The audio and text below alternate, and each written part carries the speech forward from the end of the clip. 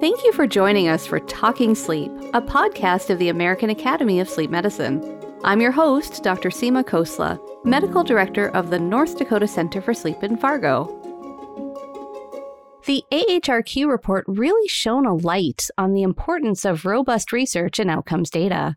The NIH Sleep Research Plan outlines 5 strategic goals to demonstrate how sleep and circadian science can advance medicine and promote public health. To talk with us today about the future of sleep and circadian research and the Sleep Research Plan is Dr. Mariska Brown. Dr. Brown is director of the National Center on Sleep Disorder Research, located within the National Heart, Lung, and Blood Institute at the NIH. The NCSDR supports research in sleep and circadian biology and sleep disorders. Her past research includes sleep and aging and neurodegeneration. Thanks so much for joining us today, Dr. Brown. I've really been looking forward to this. Thank you so much for the invitation, Seema. I really look forward to the conversation. So let's jump into something I didn't realize. So the NIH has funded sleep and circadian research for over 3 decades. So for those of us who are unfamiliar with the structure of the NIH, can you please help me understand what the NIH is and which components are involved in sleep and circadian research?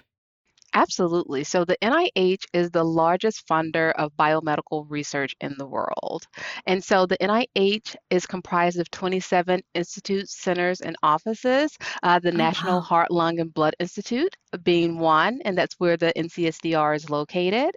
So a little bit of background for the NCSDR to hopefully orient the audience is that the center is congressionally mandated.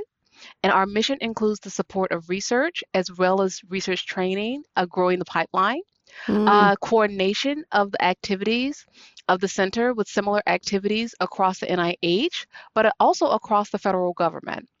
And kind of the third bin or component for our mission is education of the public and the research communities. And so the NCSDR exist because of the very strong advocacy of and essentially the relentless efforts of the sleep community. Oh, wow. Yes, absolutely. We exist because our community leaned on Congress to make sleep and sleep disorders a national discussion.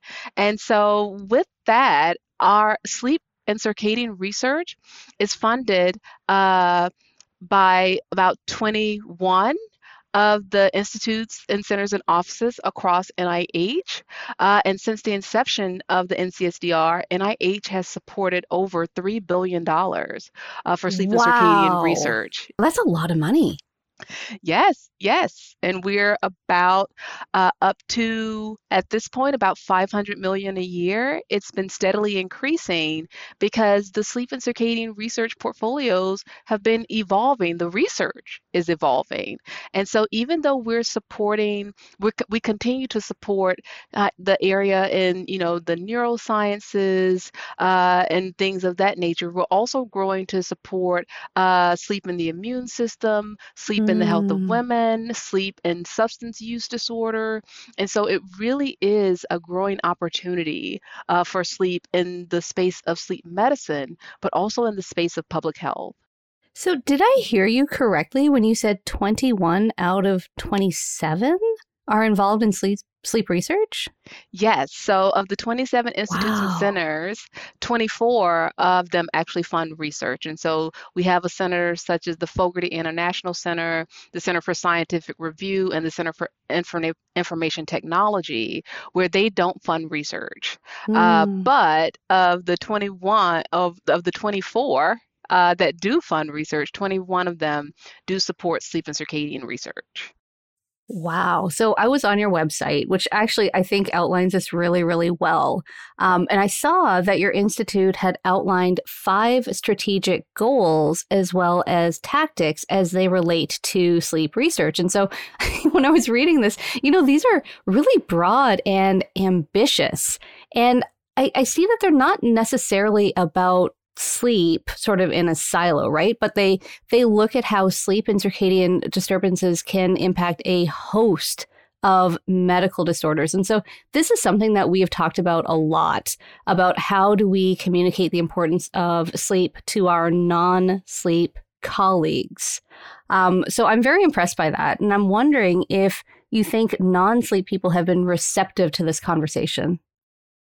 So I'll back up a little bit. So even though the sleep research plan exists on the pages of the National Heart, Lung, and Blood Institute, again, we talked about the support of sleep and circadian research across NIH. And so this plan is not the NHLBI and CSDR plan, right? It's the Mm, NIH-wide sleep research mm. plan, and it was developed with the input from our Sleep Disorders Research Advisory Board, which is our FACA committee, from the NIH-wide Sleep Research Coordinating Committee, which is comprised of program officials across NIH that hold sleep and circadian biology in their portfolios, as well as NIH leadership, the medical and research communities, and the public stakeholders. Oh, And so wow. this plan was not a plan that NCSDR staff kind of sat down and wrote and came up with the priorities ourselves. It really was an effort from these many different stakeholders. And so yes, the goals are broad Mm, and a little bit encompassing of things. And they are, touching on all of these different spaces outside of sleep and circadian. And so I think I like to think that sleep is essentially as the great integrator, for lack of a better yes. term, Yes. because it touches on so many different things. And when you talk about the opportunity for sleep, is not just in the sleep community. Mm, It's in the cardiovascular community. It's in the immune community. It's in not only basic research and medicine, but in the public health community. It's important mm. for safety and transportation and housing. So sleep touches on, again, all of these different things. And I can say that there are some audiences that have been more receptive than others, but as the research advances and as the awareness of sleep has grown, so has that interest. And so when you think about the public, right, the public has bought into sleep. Right. Hook, line, and sinker, right? The Right. public, the public spends billions of dollars of their own money every year to go to sleep and to have quality wakefulness. But medicine That's has been true. a little bit more of a challenge. But you hit on an important point. I mean, we joke about it, right? That some people are more receptive than others. My husband is a nurse in the cardiac cath lab, and so I'm forever talking about how important it is for sleep and cardiovascular disease and so on and so forth. And depending on the cardiologist, it's either embraced or dismissed entirely. Yes, you have hit on the point, Seema, exactly. And so, how do we change this? How do we move this conversation? Because the Hmm. research is there, the science is there, decades of epidemiological research, so much of a deep literature of the mechanistic research of the importance of sleep, but their translation Hmm. into broader medicine. So, is this something for the sleep medicine community to start thinking about? What is the position of sleep medicine on the importance of sleep, not only for sleep medicine, but for overall global health? So is that so I'm looking at your first goal, the sleep and circadian mechanisms underlying health and disease. So tell me more about this. Is this kind of what you're getting at? So, not really. So, part of that with the first goal essentially is a mechanistic goal. That is, again, additional research into understanding what the underlying mechanisms and their connection to health and disease. But the conversation that we're having about the translation of that isn't necessarily about more research, but how can the existing research Mm, be then moved to inform the minds of the medical community within the sleep medicine community as well as outside the sleep medicine community. As you mentioned, your husband, and talking to the cardiologist, it depends on what cardiologist you get, right? Right, So right. how do we move that conversation from it depends on who you get to everyone is on the same page? But I love you've hit on something really important. Whenever we bring up something, everyone's always like, yeah, we need more research. We need more research. But you're bringing up, well, we need to look at our existing research and explain it and translate it in a way that is meaningful. Yes, Seema, because we will always need more research. There will Mm-hmm. always be more questions that should be answered. There will always be new discoveries to be made. But how do you take those fantastic foundational discoveries? And it is so exciting. The research in sleep and circadian biology is really, really exciting. But how do we overcome that barrier of taking those really, really exciting foundational findings to actually the health of people in the clinic? So let's go to goal number 2 then: risk reduction and treatment of sleep and circadian disorders. Tell me So, about that one. so actually, before we go to goal number 3, Yeah. and one of the things that I certainly want to impress on everyone. So goal number 5 we have is foster the development of a strong and diverse workforce for sleep and circadian research. Mm, And even though we talk about it essentially, or it's in quote unquote fifth place, I want to talk about it because it's actually probably one of the most important goals. Because if you don't have that research workforce, if you don't have the people to do the work, then none of the other goals yes. matter. Well, and I'm glad you said that. So they're not meant to be, this is not a hierarchy of goals. It is not a hierarchy of goals. And so Okay. when I was presenting this in the public conversations, I actually had them side by side. And And that, even though they're yeah. listed as 1, 2, 3, 4, 5, it really is the way to probably visualize it is like a pyramid. And And, at the bottom, the base is the mm, workforce. and they are side by side on the website. You're right. Okay, so let's talk about that one: foster the development of a strong and diverse workforce for sleep and circadian research. Absolutely. And that could be boiled down to you need the people, you need the expertise. But when we talk about the development of a strong and diverse workforce for sleep and circadian research, we don't necessarily mean just the people who are trained in sleep and circadian medicine or biology, because the opportunity, as we spoke about earlier, is much bigger than that. And so, Mm, again, when we're talking about moving the conversation and moving these foundational findings, pulling in other people or is part of that, but also the findings getting them out there. And so having the conversation with cardiologists, and even though mm. they're not necessarily a sleep or circadian research, that they're actually considering sleep in their studies, and maybe pulling in a sleep researcher to advance that study, or just getting educated and understanding that their studies or the things that they do are impacted by sleep. Because again, we talked about sleep as an integrator of all of these different things. And so Mm. when we talk about bioinformatics, when we talk about physician scientists are one, but also clinician science, nursing research, when we talk about implementation research, all of these people, the research that we're developing for sleep and circadian biology, all of these components are in need of that research, whether they know Mm. it or not.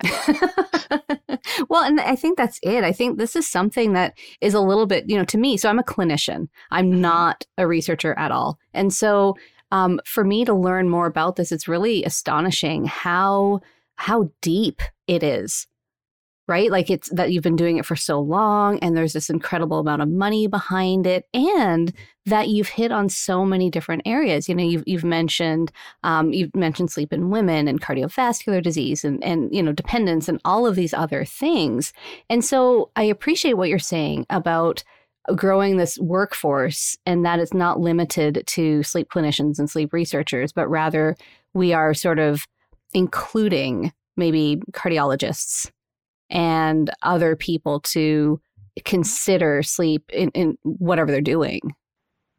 Right. And that's how you grow the field. And when you talk Mm, about not only just the field, but how you move the science forward, how you advance the science into both medicine as well as public health. mm. So then, does this take us back then to goal number 3, clinical implementation of sleep and circadian research? It does take us back to goal number 3. So you have that, right? So we have all of this information again, and I think we can even hit on this a little bit more when we're talk about data science, big data. Like Mm, you hear about this, the electronic health records and telemedicine and how we're delivering these new delivery systems. And maybe some are not necessarily new, but certainly since the pandemic, they are more ubiquitous in our environment.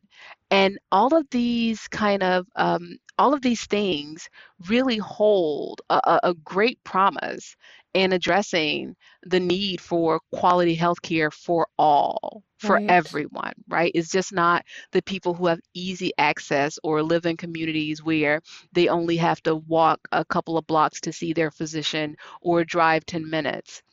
I'll use an example as a former member on our Sleep Disorders Research Advisory Board who was representing the Restless Leg Foundation, where in order to see her specialist, Mm. she was driving 2.5 to 3 hours Oh my for those gosh. appointments. Wow. And so, how could we use these existing technologies to address those barriers or to accelerate the clinical implementation of the research into those spaces? Mm. So let's take a quick break before we talk about the final sleep research goal. You're listening to Talking Sleep from the American Academy of Sleep Medicine.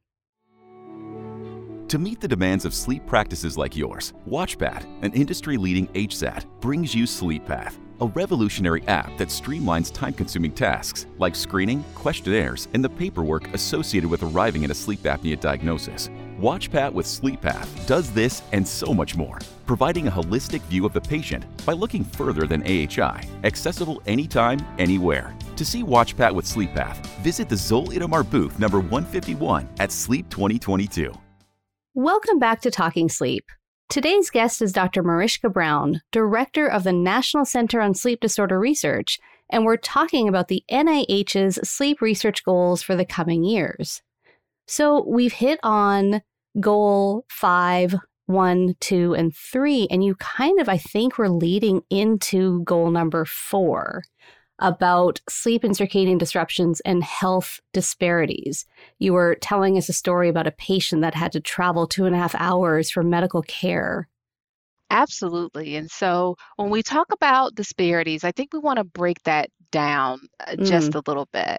And so health disparities or sleep health disparities actually has a specific definition that was developed in combination with several of the extramural research communities. And so I spoke a little bit earlier mm, about the conference in 2018 about sleep and health disparities. And so we brought in investigators from around the US, some that worked in sleep health, some that worked in circadian biology, and investigators who also worked in health disparities.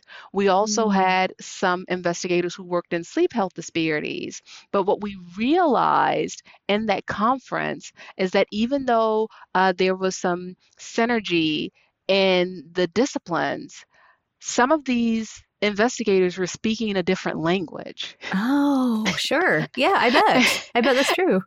And so, how can you explore something or research something if you can't really define it? And so, after that workshop, one of the first things that we did was define what a sleep health disparity was. And so, essentially, the sleep health disparity are sleep health disparities, are differences in one or more dimensions of sleep health. And Huh. that includes duration, efficiency, timing, regularity, alertness, and quality on a consistent basis that actually adversely impact designated disadvantaged populations. And so the designated health disparity populations actually is a specific um, are specific groups, and that includes American Indian, Alaska Natives, Asian Americans, even though we understand that there are challenges with that because that's a very large umbrella when you talk about Asian Americans, but right now it's kind of the space that we're working in. It also includes Black, African American, Hispanic Latinos, Native Hawaiians, and other specific islanders. But it not only includes racial and ethnic minoritized populations, it also includes sex and gender minorities Mm. and the socioeconomically disadvantaged, such as those living in rural population and those who are living in rural population areas. And so I wanted to clarify that because even though we know that there are groups that experience disadvantage or health disparities, that we are talking about very specific populations. And you're right, when we talk about the person who had to drive 2.5 to 3 hours to get access to quality care, that person was living in the underserved rural Mm. area. Mm. Well, and it's so funny because I never thought about that. To me, it's just, I feel like it's something that we sort of understand inherently what disparity means and sleep health disparity, but the way that you've articulated it, I recognize that now. It is important to speak the same language. That's a great definition. Well, it took a while to get to it. And we realized that, not everything is perfect. But what I will say is that once we had the definition, we started to see more and more and more applications come in focusing on the stated definition of sleep health disparities. So Huh. we have this mechanism for researchers to apply to grants, and it's called Mechanism and Consequences of Sleep and Health Disparities in the US. And so we developed that funding opportunity in 2017 because we wanted to stimulate this area. We had very, very little going on outside of a few sleep researchers who were looking into this space. But once we develop that funding opportunity announcement, now we are not only seeing a number of applications coming through that funding opportunity announcement, then we have applications coming in every cycle, Oh, wow. essentially looking at sleep health disparities. And I will say that personally, this is something that we're very excited about because we were able to grow essentially a new scientific area. Oh, I suppose I never thought of it that way. So let's talk about some of these tactics that you have outlined online. And personally, I love that you have included wearables and AI to improve disease surveillance. So talk to me a little bit about these tactics and how they could potentially change the way our field of sleep medicine looks over the next decade. Seema, that is a great question. And I will say, I want to reiterate that the plan and the development of the plan was from many different stakeholders. It was from our sleep and circadian research communities, the professional medical societies, our Sleep Disorders Research Advisory Board, the NIH leadership, and the interest of the public. And so all of these stakeholders thought that it really was important to address and have these tactics put in the plan because they realized that there were several methodological and technical barriers that could not only delay innovation, but essentially medicine, care and medicine, as well as public health.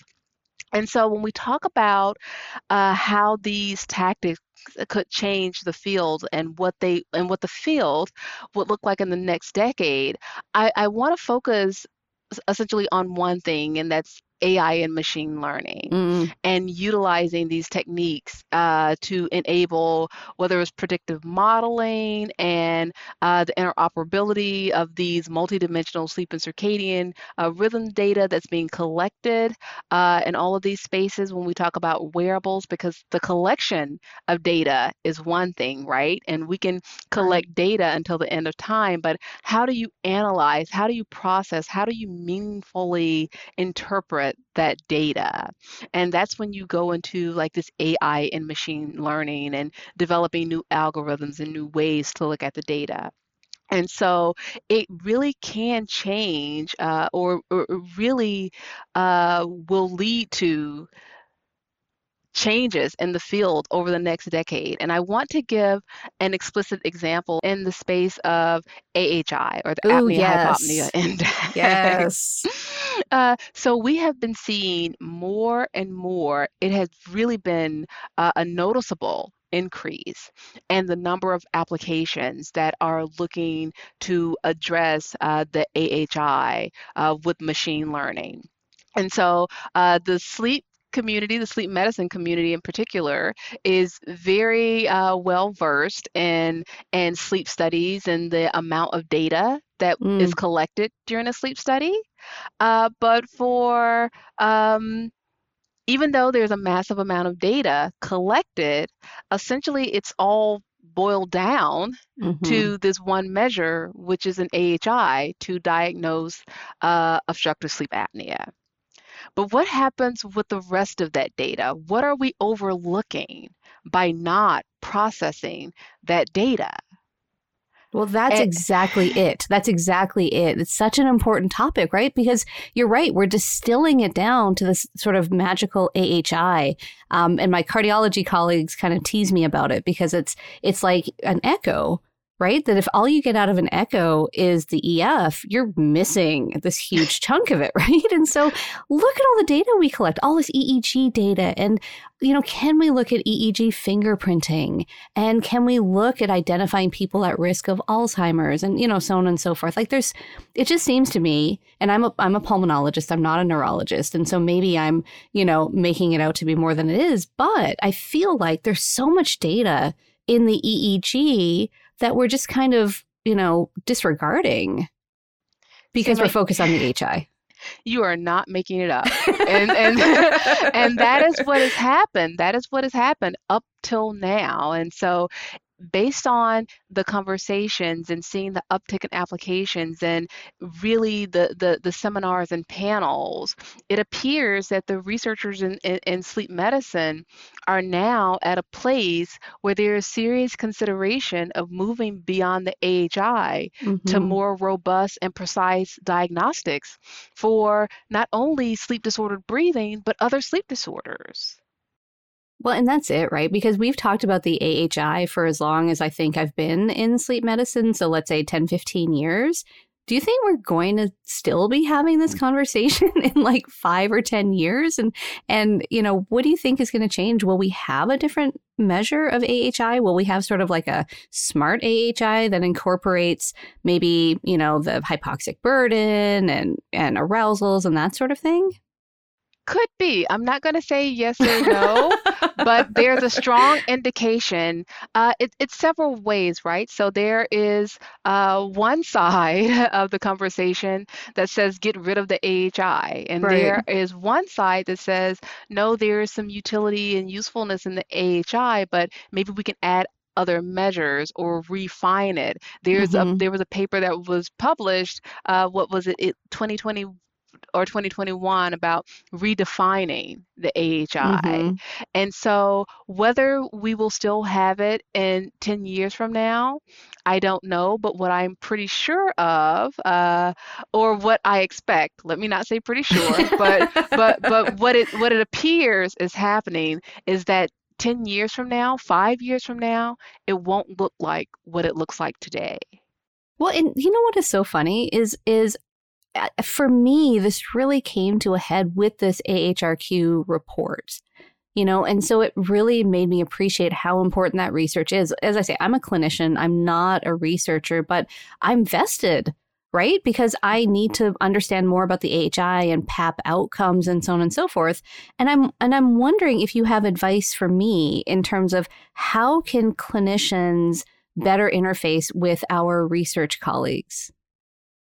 That's a great question. And, part of that is I kind of want to throw it back to you and maybe even toss it back to some of the sleep research communities and because you as a clinician, you're at the forefront of sleep medicine in ways because you're having that direct interaction with the patient.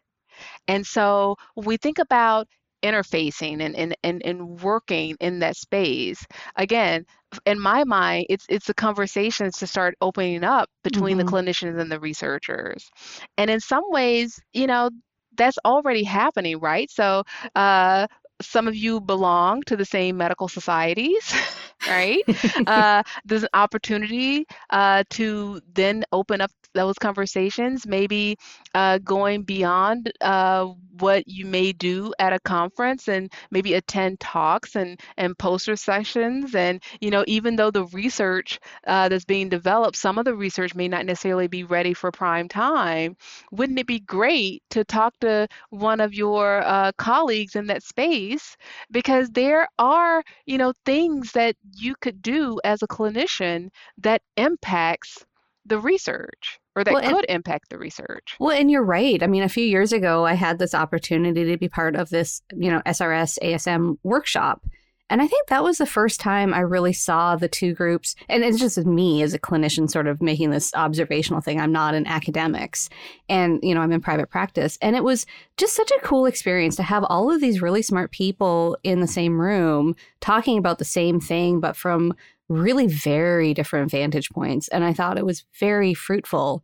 And so it made me think about, well, how can we make that sort of interaction more accessible to people? Because there has to be a certain amount of intention, right? Like you have to intentionally seek that out. And so is there a way to reduce that barrier to entry? Right. And these are not overnight conversations that we're having, right? So I'll give you an example. When it took quite a number of years for the sleep and circadian communities to start talking to each other. And really starting to see, I think there was a sense of how the science aligned, but they were separate for a long time. And I will say that the first acting director of NCSDR, who is now the director of the Division of Lung Diseases, when I asked him about what his greatest accomplishment was, and as being the NCSDR director, and it was just that, getting the sleep and circadian communities to actually interact and integrate at a higher level. I didn't know that. And so I put that out there because, when we talk about moving the research into these different places or moving it into clinical practice, we understand that these things take time, but we also need to be in it for the long game or the long term in order to really impact medicine and really have an impact on public health. Wow. So what would you like our colleagues to know? That you do have a space in this conversation when it comes to research, that you do have a voice, being at the forefront of sleep medicine, actually engaging with the patients themselves, that you have something to offer. So get connected and offer it. I love it. Just very, very straightforward advice. I love that. Thank you for your leadership at the NCSDR and your research into how sleep impacts health and safety. I really appreciate everything you've done for the field and bringing sleep to the forefront with federal agencies and other stakeholders. And I really appreciate the invitation to have this conversation, Seema. It's been great. Thanks for listening to Talking Sleep, brought to you by the American Academy of Sleep Medicine. For more podcast episodes, please visit our website at aasm.org. You can also subscribe through your favorite podcast service. And if you enjoyed this episode, please take a moment to leave a rating or review. For more feedback or suggestions, email us at podcast@aasm.org. I hope you'll join us again for more Talking Sleep. Until next time, this is Seema Khosla, encouraging you to sleep well so you can live well.